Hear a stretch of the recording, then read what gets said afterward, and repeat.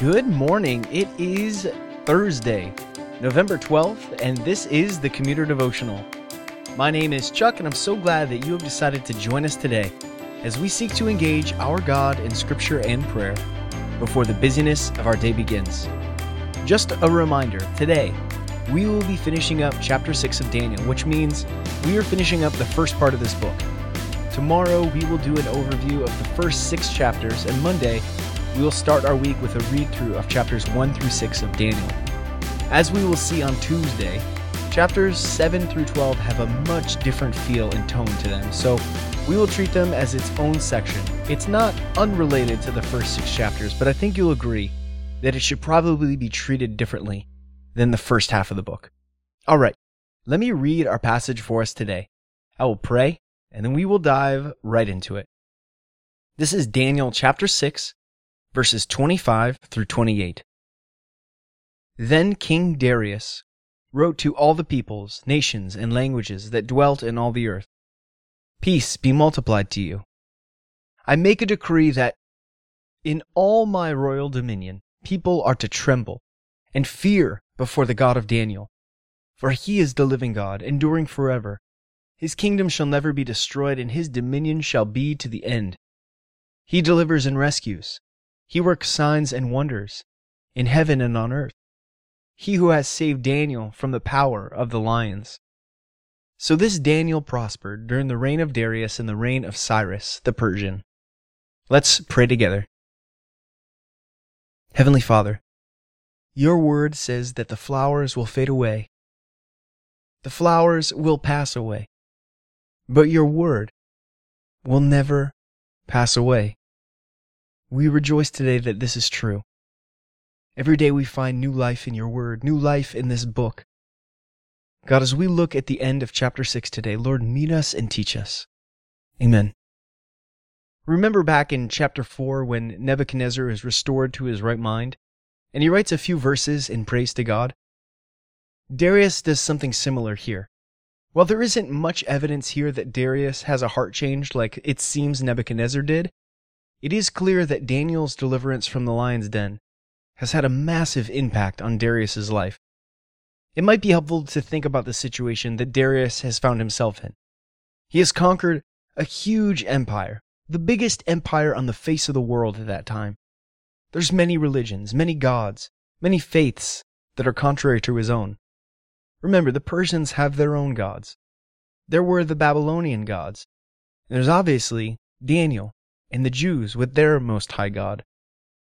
Darius has to tread carefully in how he is to rule over all these different people, and after witnessing the power of the Most High God, he is convinced that a decree must go out to all the land about Daniel's God. For he is the living God, enduring forever. His kingdom shall never be destroyed, and his dominion shall be to the end. He delivers and rescues.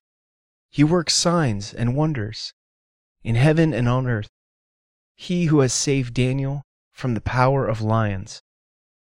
It's short, but nothing that Darius says here is untrue about our God.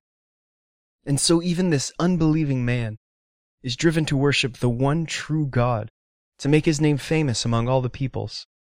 And you know what? One of the commentators I came across made this point, that what Darius says here really encapsulates all that we have seen in the book of Daniel. God is sovereign. He works mightily.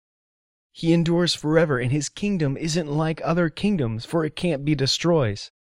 And the last part, this God has saved. He has saved Daniel, saved Shadrach, Meshach, and Abednego. He has saved Nebuchadnezzar, and he has saved us. As we go today, it is a perfect text to help us turn our affections towards the King of Heaven. All that we have seen God do in this book of Daniel, my friends, is it not compelling to our souls for us to lift up the name of the Most High God on our lips throughout our day today? At some point, when we are reading Scripture, we have to ask ourselves if we believe what we are reading. And if the answer is yes, then the question becomes not do I believe it, but how will I respond? How does this Scripture cause today? How does this Scripture today cause us to respond? Darius, the unbelieving Persian king, is even driven to response by the Most High God. So how much more will those who believe respond to the God of the Bible? Let me close this in prayer. Heavenly Father, your word is compelling. This short little song, I guess, of Darius, it shows us all that you have done in the whole entire book of Daniel. You have a kingdom that will never end, a dominion that goes on forever. You're sovereign over all things, but most of all, you are a God who saves. We've seen in this book that you've saved Daniel, not just from the lions. You saved him earlier in this book when he refused to defile himself by eating the food that the king gave him. And even then you saved him from certain death from defiling the king.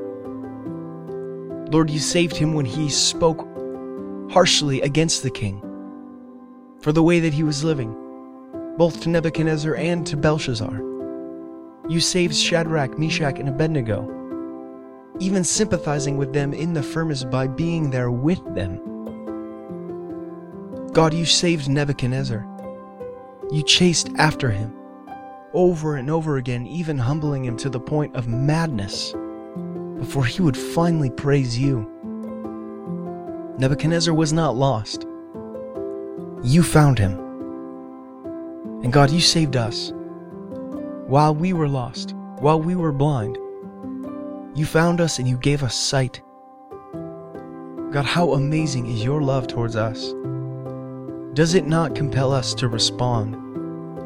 God, we respond in worship, in prayer, in meditation, in the fruit of the Spirit that manifest themselves in our actions throughout the day today. So God, as we go about our days, away from this devotion, Lord, let your word not go away from us, but manifest itself in us as we love others and worship you. We pray these things in your Son's name. Amen. Go in peace. I will see you tomorrow.